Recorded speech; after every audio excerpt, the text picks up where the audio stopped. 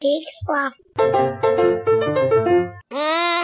I read something this morning about a comet in the 1930s. It was in Finland. Knocked out all of the cell towers. Yes, it did. Actually, it was in 1923. And yes, it was in Finland. It was actually crazy because it affected the people. They would, after it passed, they would get lost. They would end up in the wrong home. They would forget things. They wouldn't really know where they were. And I remember reading about this one woman who called the police and said that the man in my house is not my husband. And then the police came over and they said, this is your husband. She said, no, this is not my husband. I killed my husband yesterday. Awesome. That's how I know it's not him. Awesome. But they couldn't arrest her because he was standing right there in front of them. Do they have any theories of why? How lucky she is. She gets to kill him again. Clearly she wants to kill this man. It's just the finish. Fins. Those wacky fins.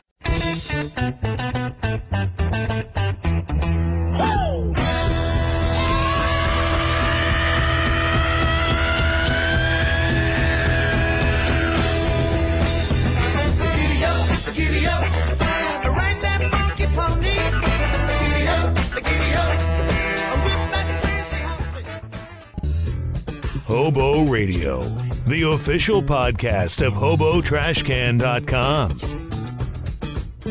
You can share your thoughts on the show anytime by emailing Joel at murphyslaw@HoboTrashCan.com. This is James Ward Burkett, Director of Coherence, and you're listening to Hobo Radio with Joel.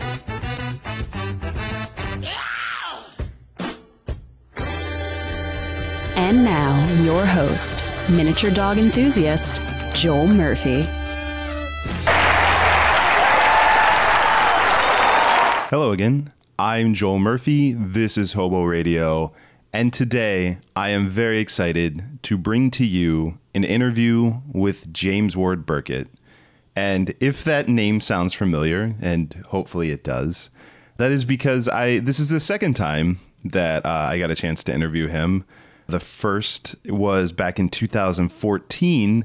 I interviewed him about the film Coherence, which he co-wrote and he directed, which I am a huge fan of. And he was nice enough. They are actually doing a 5th anniversary screening here in LA. And so he invited me over to his house and we had another chat about the film and his career. And I think you will really like it. If you remember the previous interview, this is different from that one. If this is your first time hearing me talk to him, you'll enjoy it either way, whether you know Coherence or not. But hopefully by the end of this chat, you will go out and watch the film, which is available on Amazon Prime. If you're not in LA, or if you are here in LA, hopefully you'll actually consider buying a ticket to the 5th anniversary screening, which I think is going to be a really cool thing. And which I am excited about because I have never seen this film on a movie screen. I've only seen it in my home, and I think it's going to be great. So without further ado, here is my chat with James Ward Burkett.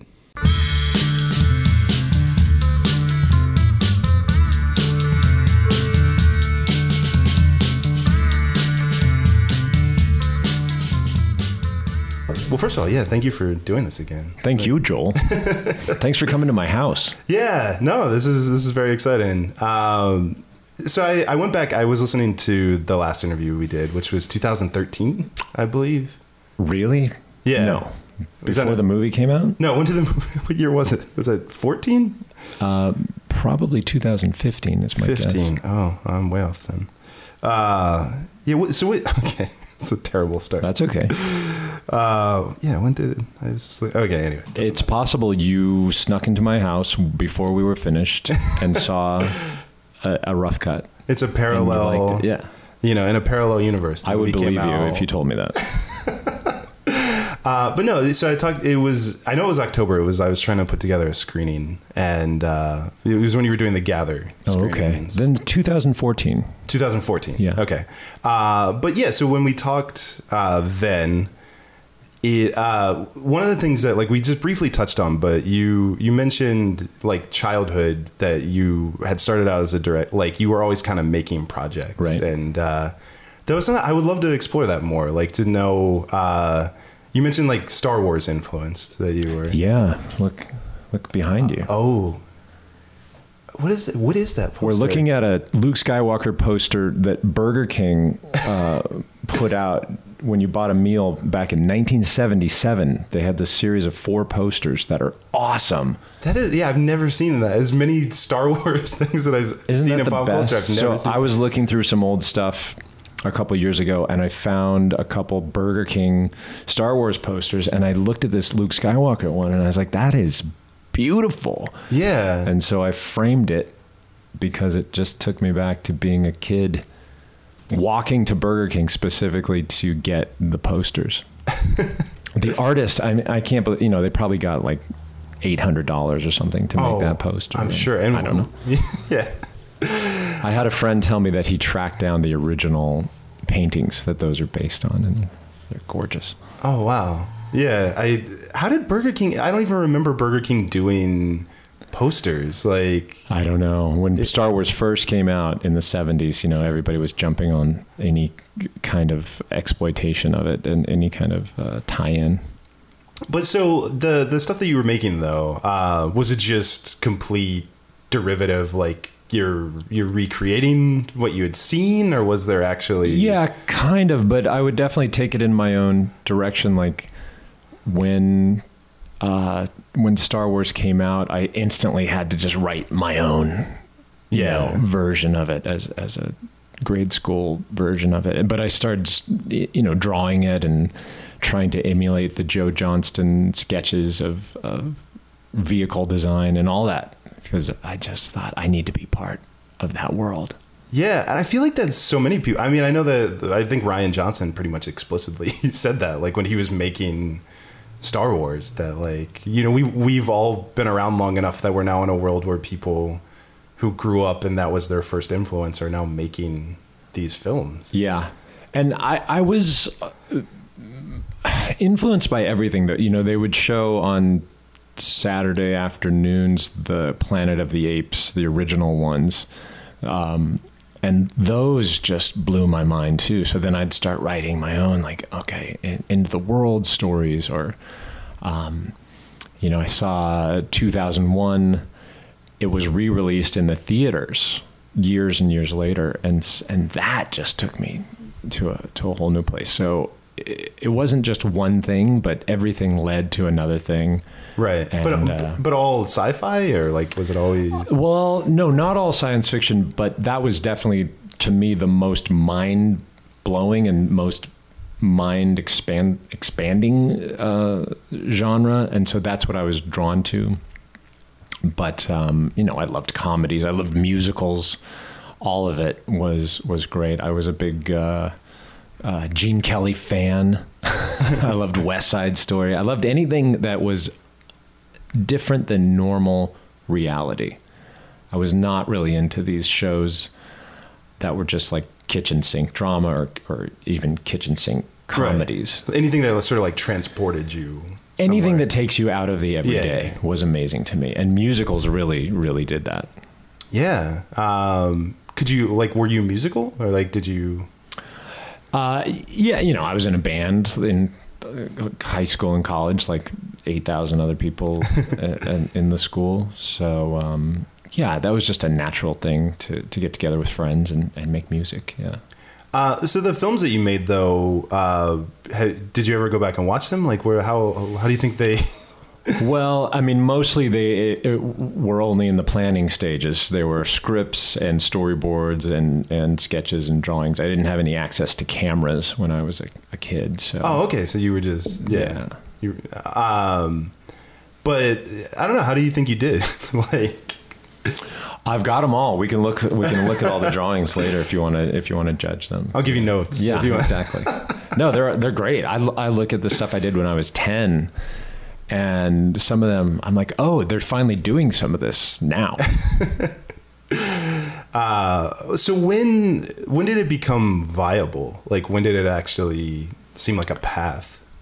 That is a great question. I grew up in a small town in Arizona, or small city, Flagstaff, Arizona, and it just, you feel like you're a million miles away from Hollywood or from any kind of movie making. The closest I got was when I was in school. I heard that Forrest Gump had come through town for a day or two to shoot a shot of Tom Hanks running. And I didn't even see that, but I heard friends who had known friends who had seen it, and you're just like so full of excitement just knowing that a film crew has come through, and your brain is just wondering, well, what is that like? What does it look like? What are they doing? How does it work? And so I had to leave that place and come to Los Angeles. I went to Cal Arts for my graduate work, and finally there I actually got to make little films and test projects and things, and it slowly started to become viable. Just being around other creative people, realizing that I was pretty good with actors because I'd spent so many years in the theater and sort of doing my own little shows with friends. That's when all the pieces started coming together. The drawing, the music, the acting, the photography, all of those pieces started coalescing into an achievable dream. It was still practical, you're not getting paid for it. It's not practical, but at least creatively, it feels like it's coming together. Did you, at that point, do you feel like you had a voice, or like, do you think you had developed enough that you had a style, or that there was were you doing or was it just all kind of experimenting and sort of? It's a lot of experimenting, but definitely, I'll bet if we're to look at old stuff, you'd notice tendencies. There's always a kind of an absurdist tendency to the work, and always something that's kind of weird about it and out of reality. Yeah. But different genres, like you were kind of playing around with different. Yeah, exactly. And we do every kind of test you can imagine. I had these friends that after Cal Arts, we banded together and we started a little studio that was just 5 of us, paying every month to have a space to work in up in Valencia, this industrial space. And we would do like a stop motion test, or we'd do a experimental dance on office chairs, like this office chair ballet thing that we did for hours. And we'd test cameras, and we ordered a camera from Russia, this Krasnogorsk 16 millimeter camera from Russia. They were getting rid of all these military cameras that their spy planes had been using for years. Wow. And so they had thousands and thousands of 16 millimeter cameras that they didn't need. And so we saw this ad for these Russian cameras, and so we bought one, and it showed up, and it was so heavy. It's like the whole thing was made of lead because it was military grade camera, and it'd probably been spying. It'd probably, the last thing it shot had been our missile silos. And that was so incredibly exciting to get an actual film camera, take it in the desert, and to do test shoots with that thing. So it's just an explosion of possibility and wonder and experimentation.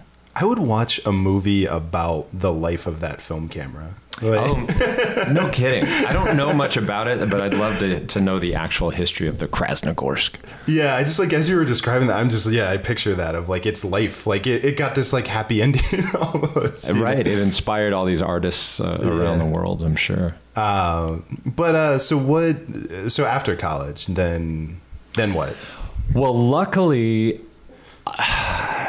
this job existed called storyboard artist. And since I had been drawing so much since I was 2, and specifically drawing with an eye for making movies, that was just an incredibly easy, natural fit for me. And for months and months and months, I just had my sights on somehow getting in with an agent, who represented storyboard artists. And somebody that I knew from Cal Arts ended up working for an agent, and I called her up, and luckily she was in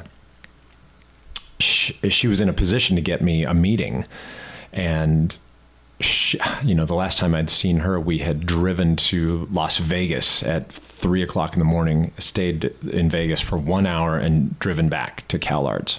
Oh, wow. Stayed up all night. And so that meeting went great, and I found myself suddenly sitting next to Michael Bay or Ben Stiller or Gore Verbinski and helping them to storyboard commercials. Oh, wow. Yeah. And what is that process like? Like, do they tend to have a pretty clear idea, or is it collaborative? Like, yeah, I loved it because I had I didn't really have respect for commercials. And in the 90s, though, there was a certain kind of commercial that was very high end, very big budget, big vision.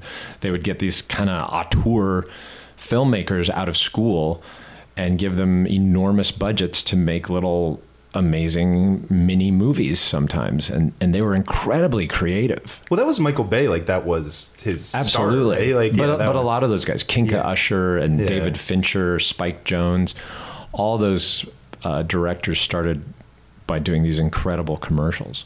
Yeah. So what is it like though when they would bring you in?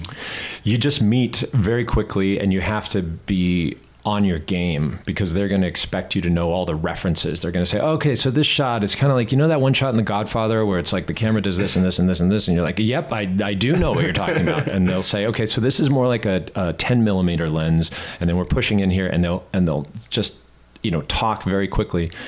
But they'll also be waiting for you to have your ideas. They don't want you to just draw what's in their mind. They're like, well, what do you think about this? And if you just sit there and go, I don't know, then your value diminishes greatly. But if you are ready to jump in and say, oh, what if we go wide and do this? And you sketch it instantly in 5 seconds or 10 seconds, then you start developing a really beautiful sort of mind meld between their vision and whatever you are bringing to the table, and you can improvise on the spot. And you might meet for an hour or two and come up with super fast little tiny sketches that tell the story of the commercial. If it's 30-second commercial, it's often 25 drawings. If it's a minute commercial, it might be 60 drawings. And then you have either a day or two, if you're lucky, to then go home and expand those sketches and make them look great, and then turn it in. And it's always really fast. Sometimes they need it that day. Oh, wow. And how much of that, are you trying to get detail? Like, is it just, what is this? So you're communicating the scene, but how much of that is detail, or you can actually... I can show you. Do you want to pause and I'll bring a couple out? I got a whole box of storyboards I'll show you. Sure. Yeah, let's pause it. All right.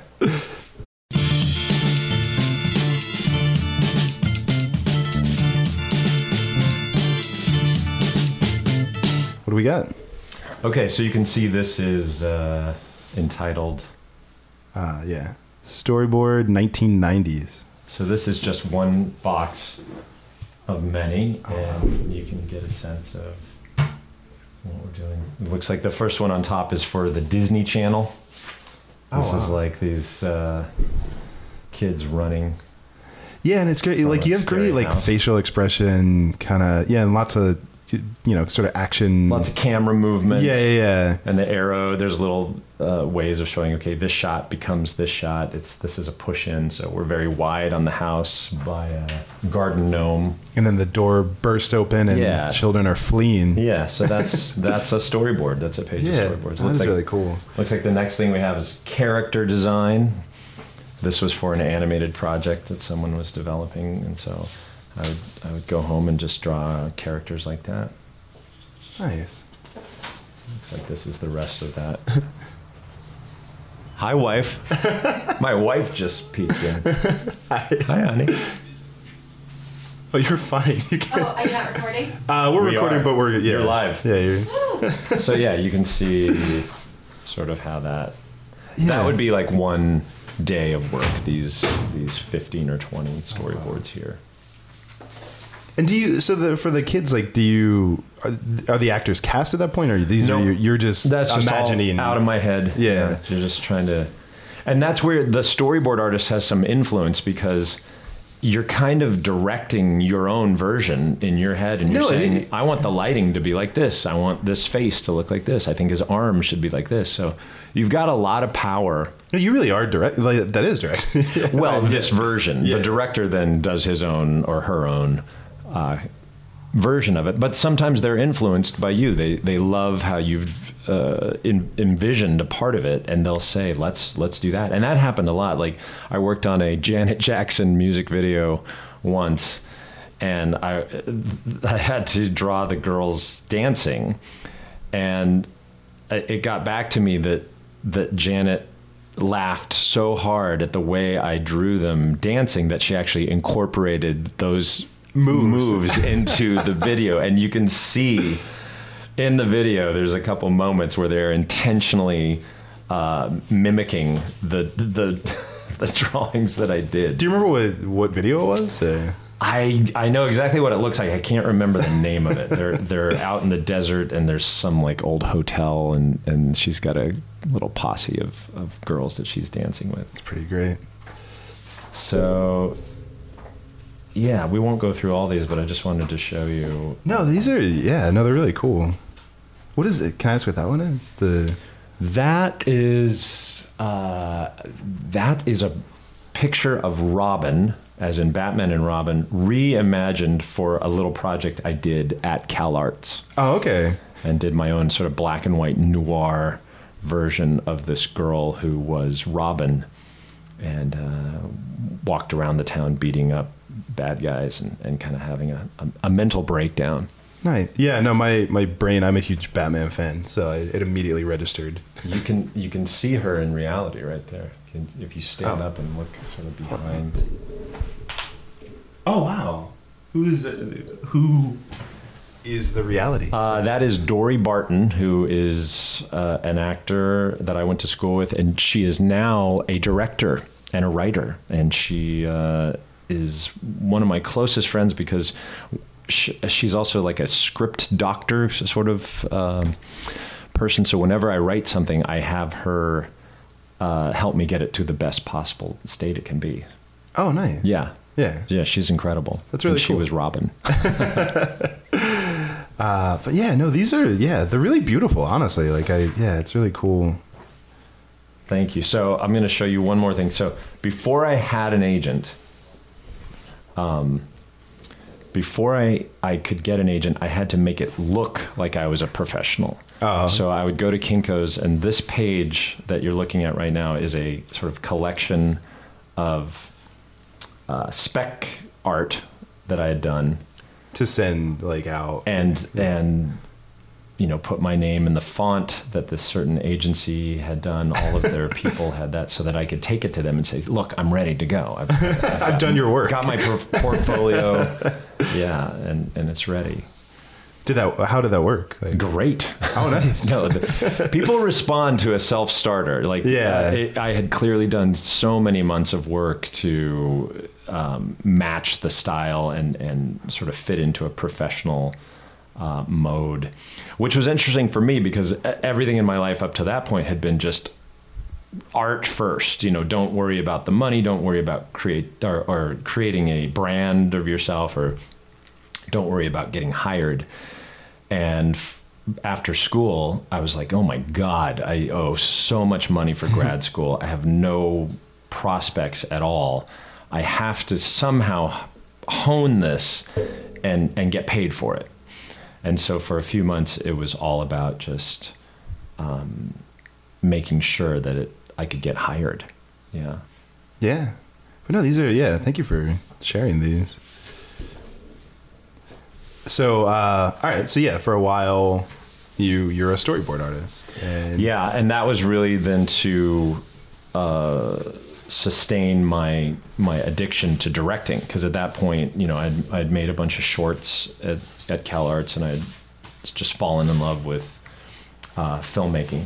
And that's still that's the goal. Like, you're doing storyboards, but in your head, this is just until you can always. direct. Yeah. Sorry if I didn't make that clear. That the whole point was I knew I needed to make money so that I could make little films. I could get the Krasnogorsk from Russia, and I could get my friends together and make films. Otherwise, if I wasn't working, it would always just remain a dream. And I was very much focused on this has to happen. I actually need to shoot stuff. I need to figure out how to edit it. I need to get a system somehow to edit it. I need a computer. That was the goal, is I need to be self-sufficient as a filmmaker. And what kind of stuff were you making at that point? Well, like I said, all those projects that we would do in our shared studio space, all Right. those tests, all those, whether it was stop motion or we took a set once from a commercial that Gore Verbinski had shot at, and they were just going to throw it away. And we said, well, can we take it? Can we have it? And we got it. We rented a truck, went down right before they threw it out, took all the walls, all the pieces of the set, and drove back to our studio and rebuilt it in our studio space. And we had a set. And what was the set? Like, what did it... Oh, it was some cool apartment building, but like in a very delicatessen way. Really beautiful textures and painted and very French. It was gorgeous. Yeah. And what kind of stuff were you using it for? We did a vampire short. These vampires were actually addicted to coffee, so they were obsessed with coffee, and it was just the most surreal movie. It's funny because you were saying that earlier of like you had stuff that like when you were younger that you've now seen like that. I hear that and then I'm like, you were kind of ahead of the curve on What We Do in the Shadows. Like. Yeah, it was very much. It wasn't nearly as good, but actually exactly the same sensibility. Yeah, just a sense of absurd dialogue and relationship between beings that don't exist in reality. But like, well, what if they did? What would they talk about? Yeah, no, which is always, that stuff's really fun of like the stuff that often people aren't interested in exploring of, well, if this is true, like. Absolutely. And, a lot of that just comes from Monty Python in a way, because Monty Python would have these absurdist sketches about sort of characters like that and take them, say, well, what would they talk about? Yeah. What kind of minutia would they actually argue about? Yeah, I don't know. I always find like I love that when almost like when it feels like the camera just lingers, like you just kind of like where anyone else would cut and you're like, no, but what does then happen? What? Yeah. What do they do now? Yeah. So then I don't know if I'm jumping ahead too much, but at some point Rango enters your life or you enter. Yeah, well, that was way later because what I was doing, I was storyboarding, I was making my own little films, and then I finally got enough film projects, little shorts, little spec commercials to actually get directing work. So then I stopped storyboarding and became a director. Now at that point, Gore Verbinski, though, who I had done many, many jobs with, he started making movies. And so we did Mouse Hunt together, we did The Ring, and then Pirates of the Caribbean. He would call me up and say, hey man, I know you're directing now, but I could really use you as, an artist and just a co-creative on these movies. And so we worked together for years on those things, and especially on the first three Pirates of the Caribbean movies, generated so many thousands and thousands of drawings and designs for characters and designs for ships and designs for sequences that after the third Pirates just, made $1 billion or whatever, Gore was in a position to say, let's do something else. Let's make an animated movie. And he pitched me the idea for Rango, and we ended up writing that and working on that for 4 years. Well, the Pirates, let's jump back to that a little bit too. Sure. So what was that process like? Did he have a pretty clear, like, was it collaborative? Like, were you, how much were you coming up with? I was the first person he hired really when he got the job, and he called me up. I remember where I was right in the middle of finishing a commercial, and he said, you're not going to believe this. I just got this job. Jerry Bruckheimer wants to do $100 million version of Pirates of the Caribbean movie. And I just thought, that's so perfect. And especially because everybody the media was really not convinced. They were very skeptical that was a good idea. Well, because it was, I think primarily like it's known as a ride at Disneyland, right? It was only a ride. Yeah, so that's... And Disney had tried to do these other ride movies. They had tried to make Haunted Mansion and Country Bear Jamboree or whatever, and they were terrible. And so now they hear Pirates of the Caribbean, and you're just like, oh, what a money grab. But I knew that they had hired just the perfect person. Gore Verbinski doing Pirates was going to be a cinematic event. It wasn't going to be just some cheesy money grab. And so, within a few days, I found myself on a location scout with Gore in the Caribbean for several days and figuring out how are we going to make this look like a real movie, and how are we going to bring us back to the golden age of Disney live action movies like Treasure Island, Swiss Family Robinson. Yeah, and that's got to be a fun sandbox to be in. Yeah. Incredible. And especially the budget was so big, you could really think of anything. You could say, I want this ship to blow up or have a giant sea monster come up from below and pull it under. And you could actually do that. Anything you could imagine would come true. Was there anything that you shot for that didn't, that was... No. It all made it. Everything made it. Which maybe a little too much, because those movies got longer and longer. Oh, yeah. And maybe we should have calmed it down a little bit. What kind of, what were the discussions about, the world? I'm super curious about that, of, just kind of what we were saying with this, vampire bistro thing. What sort of talks were there about what world these characters lived in? Well, we knew it had to feel real. We knew we wanted to shoot in the Caribbean. We knew we wanted the real blue skies with the big, gorgeous blue waters. So a lot of it was figuring out, all right, how do you make a pirate movie look good? So it's not just every shot is ocean on the bottom right. and sky on the top. Because if you're in the water, every shot's going to look the same. Yeah. And maybe you'll have some ropes in the middle, in the foreground. So a lot of the talk was, all right, how do we make this a livable world that is that's cinematic, that's beautiful? And so we would find ways of saying, all right, there's a giant water wheel, and there's this beautiful area of jungle that connects to the beach. And so a lot of it was first thinking, what do we want to see in terms of something we've never seen before in a movie? I've never seen somebody have a sword fight on a water wheel while someone's in the middle of the water wheel, someone's on top of the water wheel, but they're fighting each other. Beyond that, obviously, there's bigger ideas of saying, that the pirates represent freedom.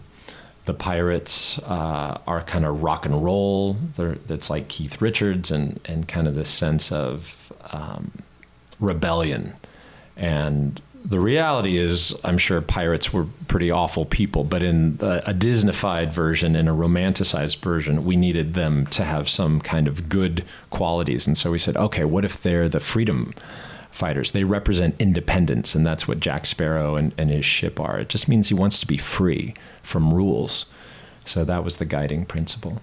And were there any, did Disney dictate anything specific? Was it just make whatever you want, or were there any sort of parameters? Or? No, you can't make whatever you want. I mean, they want to make money. They want it to be a big blockbuster. The first movie had some intention of calling back to the ride. And so right. There was 5 or 6 moments where we really tried to give the audience a little, I don't know, it's not really an Easter egg because it's not hidden, but it's a callback that's so specific to the ride, like the guy's dangling the keys outside the jail cell or trying to lure the dog, with the key.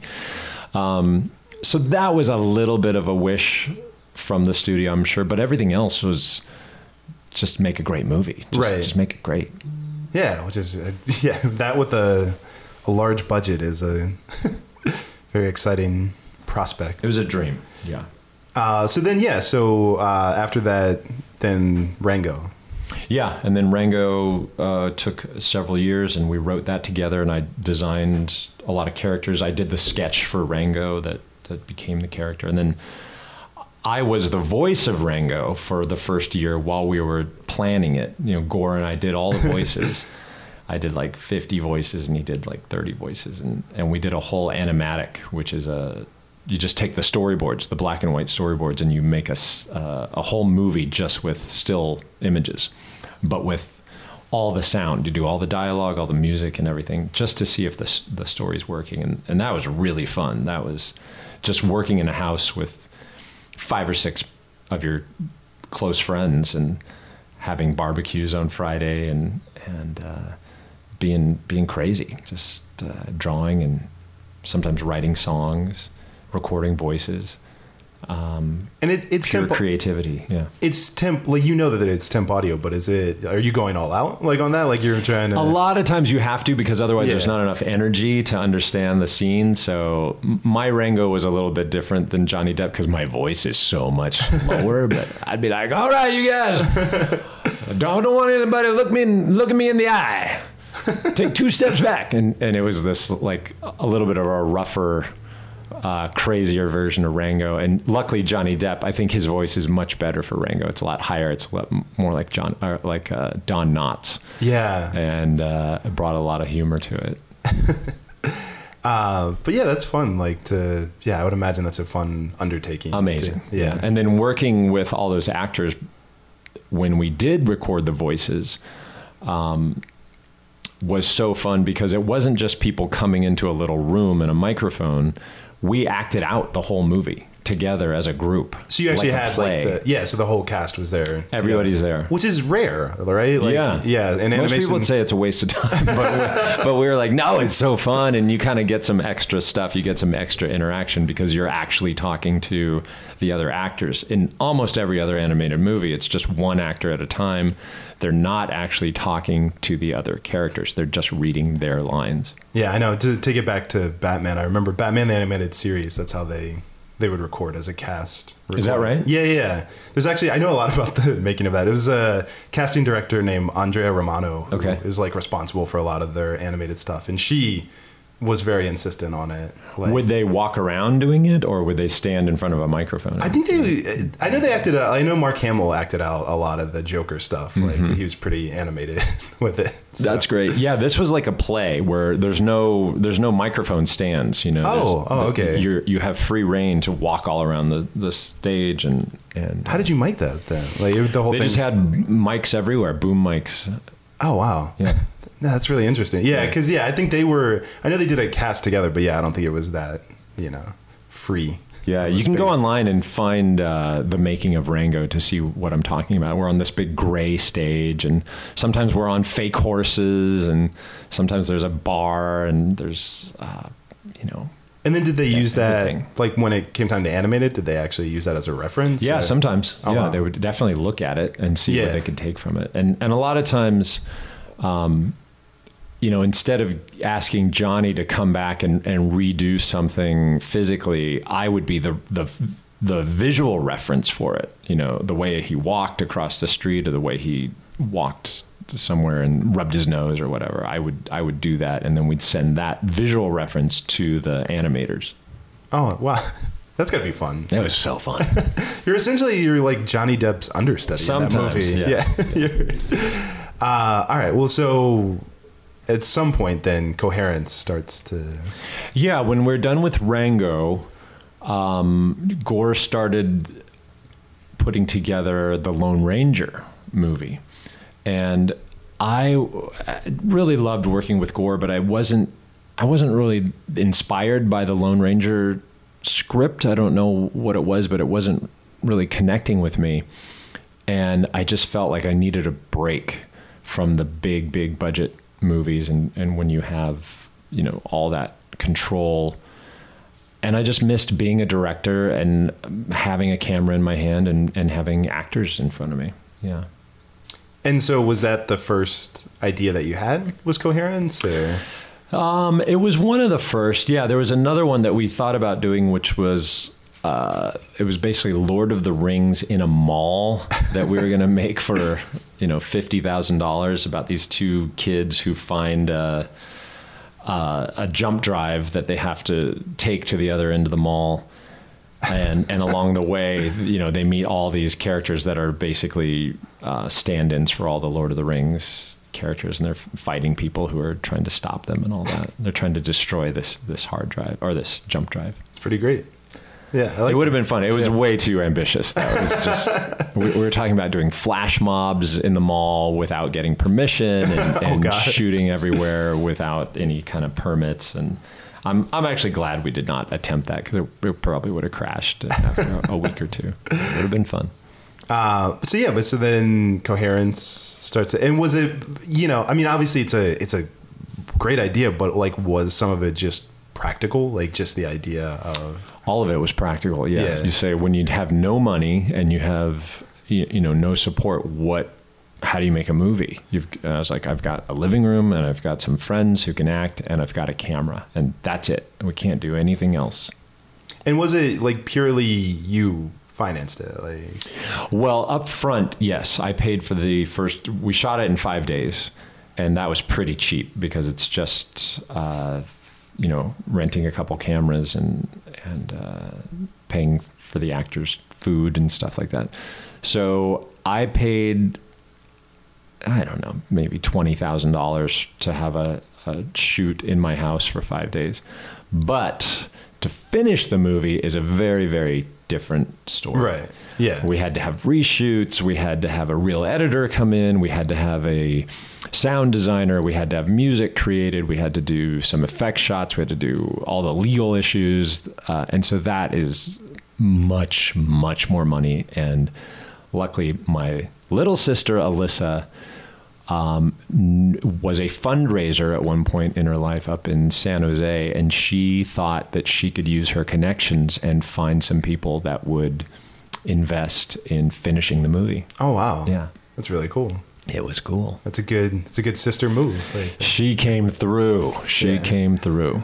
And I obviously hope people go back and listen to the last conversation that we had, where we kind of got into detail. But just for someone, if they haven't heard that one, if they haven't seen the movie, what's like, can you give a like quick log line, or like if you haven't seen Coherence, it's a mind bender. It's a low budget indie, but it's really fun, and it starts out, you think it's just going to be a talky drama, and then about 15 minutes in, it starts to become very strange. Some cosmic things start happening, and people get lost in reality until it resolves.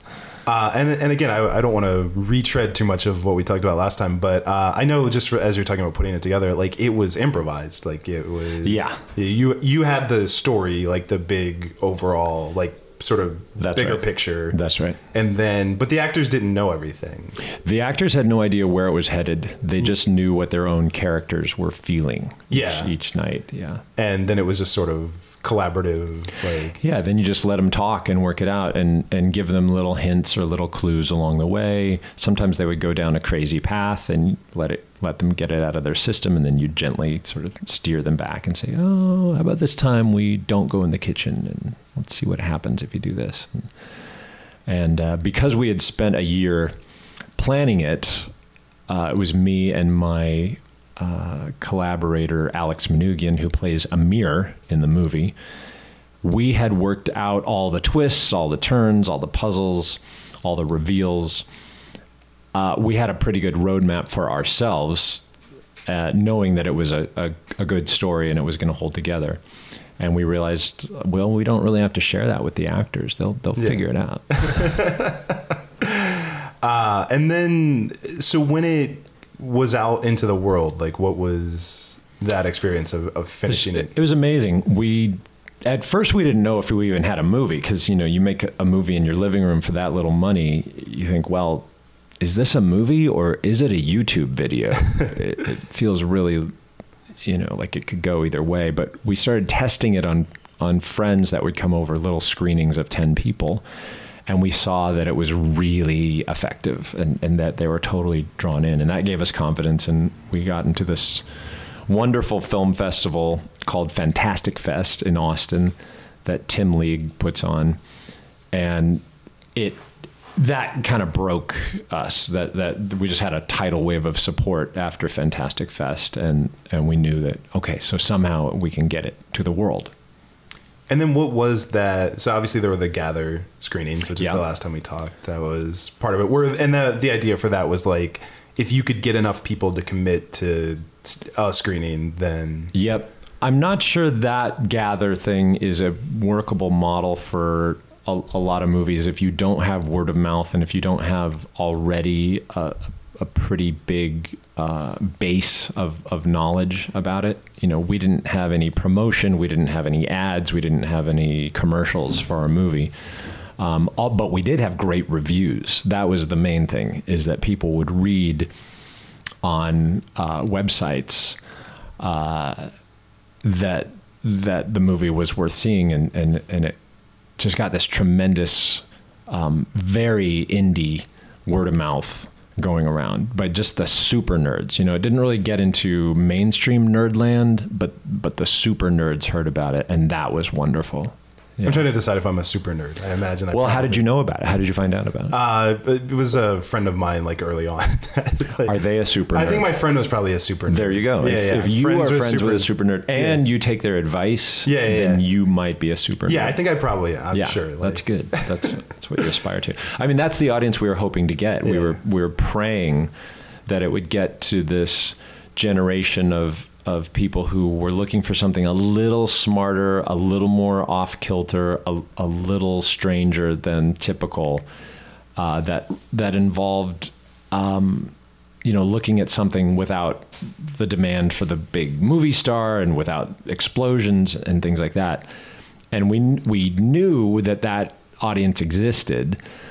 We just weren't sure we could reach them. It's an interesting challenge too, because I remember my wife, I spent probably a year trying to get her to watch this movie.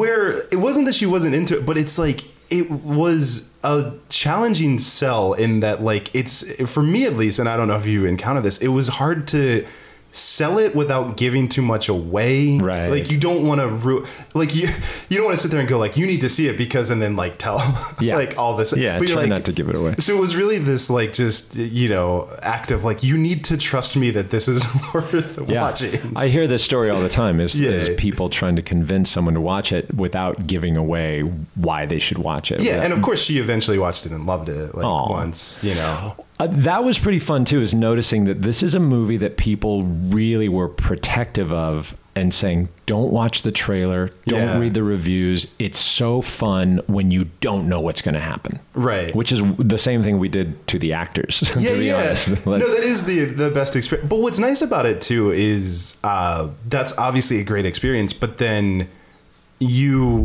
it still rewards you for watching it more than once. It doesn't just rely on shock. And that was very intentional too. Alex and I love movies that you have to watch over and over. And we said, what if we structure this in a way so that every time you watch it, you're going to notice something that was buried at the beginning that you didn't think was important or you didn't think related to it. And slowly over 5 or 6 viewings, it would all sort of reveal itself.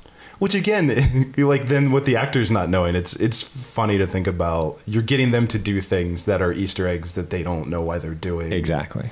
Well, I'm curious too, because so the last time that we talked, I think you had put it at like somewhere between 10 to 20% of the like sort of secret Easter eggs that you guys had in there had been revealed. People had come up to you. I remember you said that the big one at that time is someone had just figured out that her parallel parking at the beginning was intentional. Right, that's right. Yeah. Even from the beginning, she's inserting herself into another lane. She's trying to parallel park. That's almost like that's a pun. Like, I don't even know. But of course we didn't, you don't tell the actress, okay, by the way, this is super important. You're inserting yourself into another lane here. Yeah. But yeah, where are we at now with... In terms of people noticing things about it? Yeah. Over 50%. I'd say. But there's still a lot undiscovered. There's tiny things. Yeah. And so, I don't know. So what has this journey been like? Is it's still, so you have a screening coming up. That's why we're. Oh yeah, we have our 5th anniversary coming up in September, and there's an Eventbrite site you can go on if you want to buy a ticket. Tickets are expensive because we bought the whole theater. We just paid to own the theater for the whole night, and so we were hoping that the price would be appealing because it's a very special thing. If you missed watching it on the big screen, and most people did, this is your one chance to come watch it with the cast, watch it with me, and see Coherence on the big screen with a room full of fans. Because again, even when it played in the theater the first time, it was not a room full of fans. It was a room full of people who had never seen it before. Yeah, right. Yeah. So no, which how much of that have you had? Like, have you had screenings with room full of fans, or? Well, yeah, 3 or 4 definitely, and those are the best because you're in a room that already loves you, and they love each other. The fans love each other because they're sharing something that they love and they know the references to. So those are wonderful. I got invited to China last year, and I had been told that the movie was big in China, but I didn't quite grasp what that meant until I actually got invited to come to China for a few days. And I brought Hugo Armstrong with me, who plays Hugh in the movie. And we were just greeted, like heroes at some of these places, and watching it with these people in another country who already love your movie, who've seen it 10 times, 15 times. And you're there in China realizing, like, I'm sharing this with thousands of people that a few years ago was just an idea in my living room. Right. Just a little video shot in my living room has somehow traveled around the world and connected with millions of people. Yeah, and like you said, 3 days. Like, it was 3 days of your life. 5 days of shooting. Yeah. 5 days. Yeah, of your life. Just like. It's such a rewarding, weird, surreal experience to connect like that. So we're hoping this screening in September is like that. It's just people who already love it can all get together and for hours. We'll have a question and answer thing after it. We'll have some surprises. We'll have some guests. Hopefully a great host, and it should be really fun. How did it get to China? Like, how did it start? There's this thing called pirating you might have heard about. Was that really? Like, oh, yeah. Like, so not officially. It didn't officially. Like, we do have one official outlet there, but that's not the way that millions of people have seen it. No. Right, yeah. Maybe a couple hundred have seen it the actual paying way, and I made about $8 for real. But yeah, one guy stood up in China, and he, they were so thrilled to see Hugo in real life. Hugo's a giant person, first of all. I think Hugo is 8'7", 8'8", and so in China he's as big as a building. Right. And they would just tremble with excitement and appreciation that we were there. But one guy stood up and said, "I think first of all, we all owe you the price of a ticket, everybody in this room, because we all just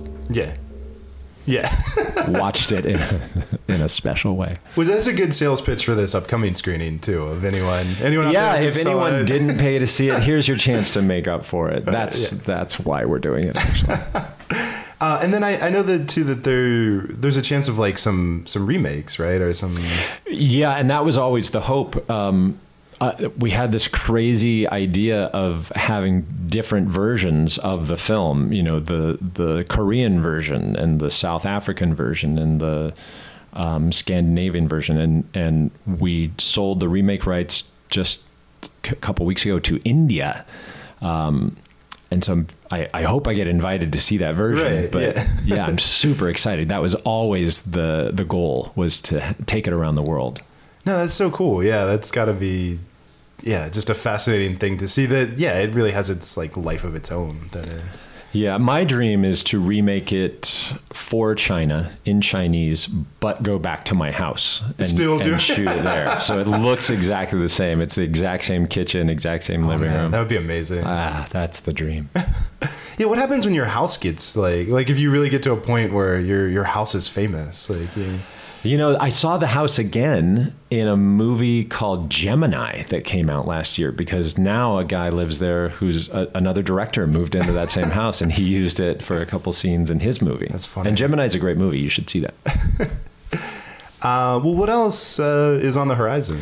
Well, right now I'm just writing and got some really cool television projects that are in development with a couple of my favorite producers. David Goyer is producing for me, and then Nick Antosca, who is a great writer, great producer. He's got a show out on Hulu right now called The Act that's getting great reviews and might be up for awards.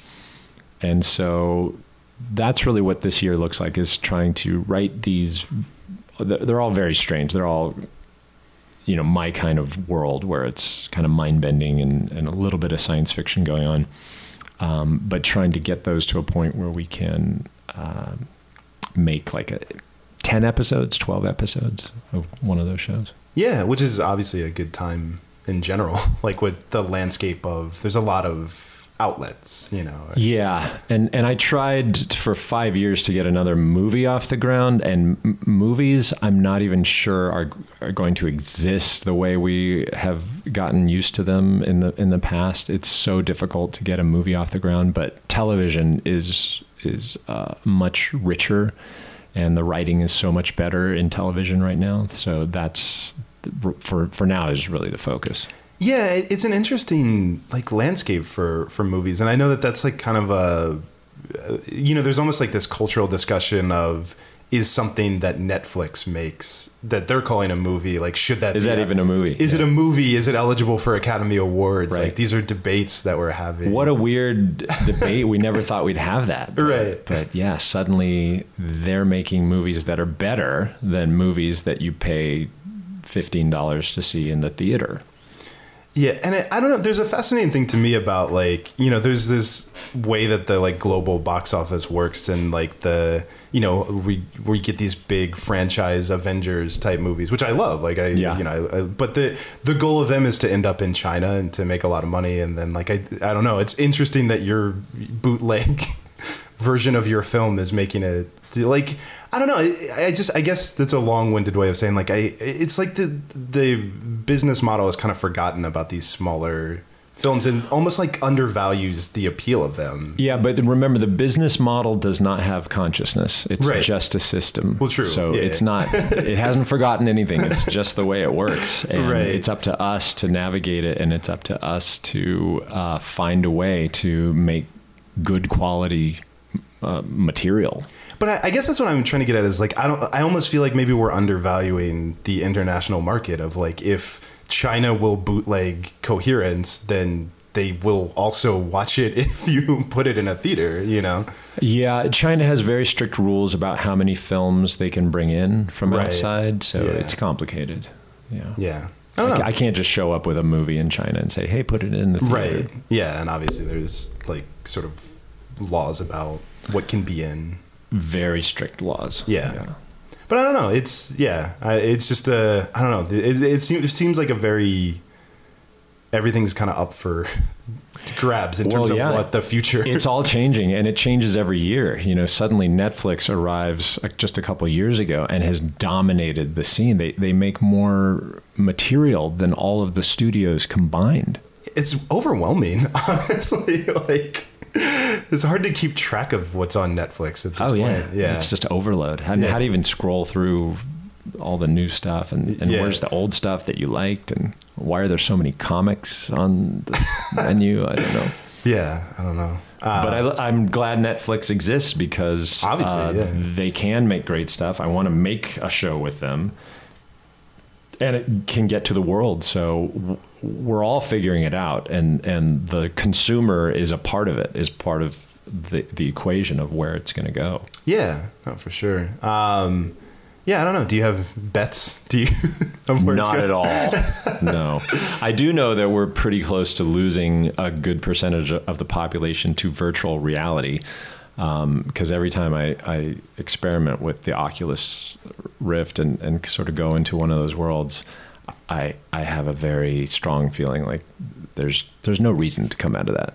It's so incredible. There's going to be plenty of people who say, nope, I'm good. I'm staying right here. But isn't it, I mean, I don't know, like VR is something that has existed for a long time and has never quite... Have you tried it recently? I haven't recently, well, no. You will change your mind. I keep seeing the, what's the thing they have at the Glendale Galleria or whatever? There's some like...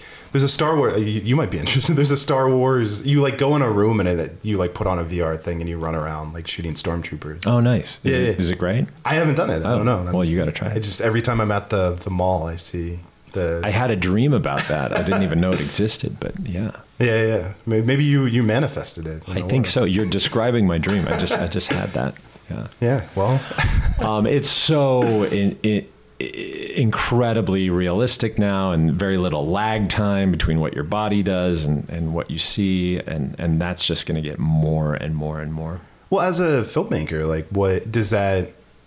Is that an interesting opportunity to you to try to... Yeah, I would love to be one of the people who figures out how to utilize that for great storytelling and not just game playing, because they're very different ways of interacting. Storytelling is a curated experience where game playing is... you're on your own and you're driving every decision. So is there a way to merge that into something satisfying? Yeah, because I haven't seen it yet. Yeah, because I'm just wondering of like, I know there's theater experiences like where you can go somewhere and it's sort of like you have these actors and you're allowed to like interact with them or not. Right. So I guess it would be, I don't know if that would be the, something just open-ended that you could experience a story or you but it still guides you to an ending and a conclusion that has some kind of elevated experience for you. Yeah. Oh, it's got to be a fun thing to at least toss I love around. thinking about that. Yeah. Well, is there anything we didn't touch on? There's a few things, yeah. Anything you want to... Now's your chance. In the world. No, thank you so much for coming over. And, I didn't know we'd look at the storyboard, so that was really fun. I haven't looked at those in years. No, that's awesome. I love that I pretended that I'm not a super nerd. I'm the guy who watches all the behind the scenes. Come on, Joel, you know you are, which is a great thing to be. And I hope your listeners are too, because we are striving to make things for you guys. But yeah, thank you so much, man. I really appreciate it. Absolutely. Appreciate it. Cool.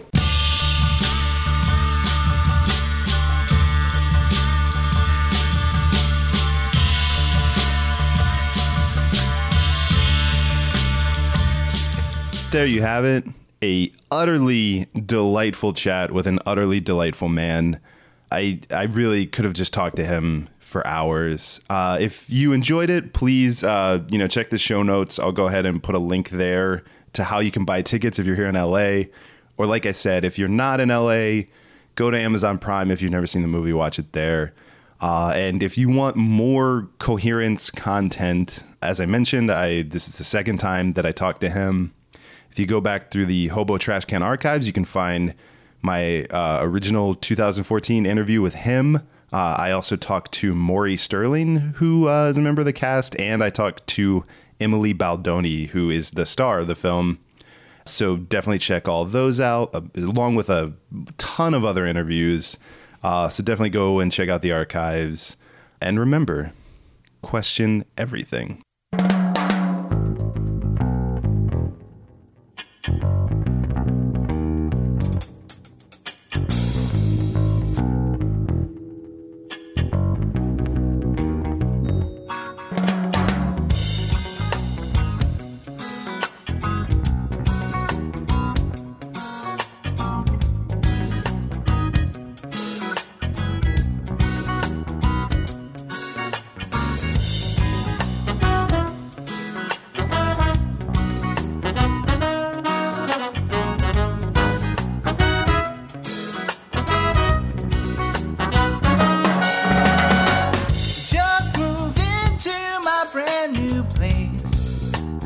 apartment with no space. Although no one yet knows my name, they all know what shows I like to watch. Every day, it's the same. I look outside and see your face, smiling bright, cuts through the night. Maybe I should put on my pants. Somebody's knocking at my window. Could it be flamingo? Could it be a dog show? Maybe so. Everybody's looking in my window. Should I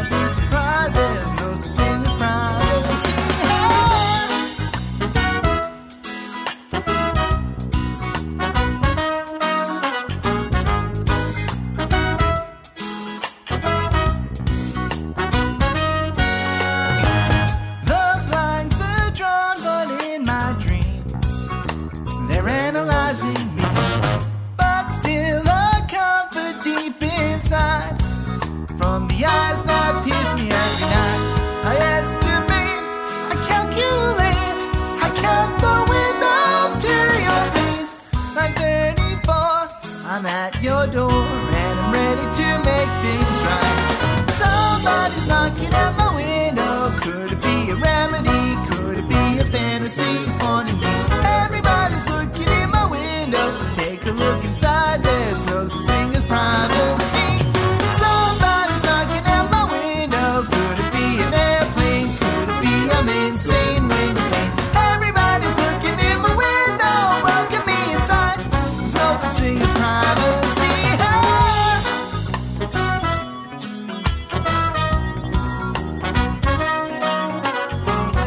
The blinds are drawn, the lights not on. How could I miss you when you're gone? Just before I hit stop, do you mind just doing like just for the beginning, this is James Ward Burkett. You're listening to Hobo Radio. Okay. And then you can say anything after that. This is James Ward Burkett, Director of Coherent, and you're listening to Hobo Radio with Joel. Oh, that was like old school DJ. That was like radio voice. I know, that was good. This is James Ward Burkett. You're listening to Hobo Radio with Joel.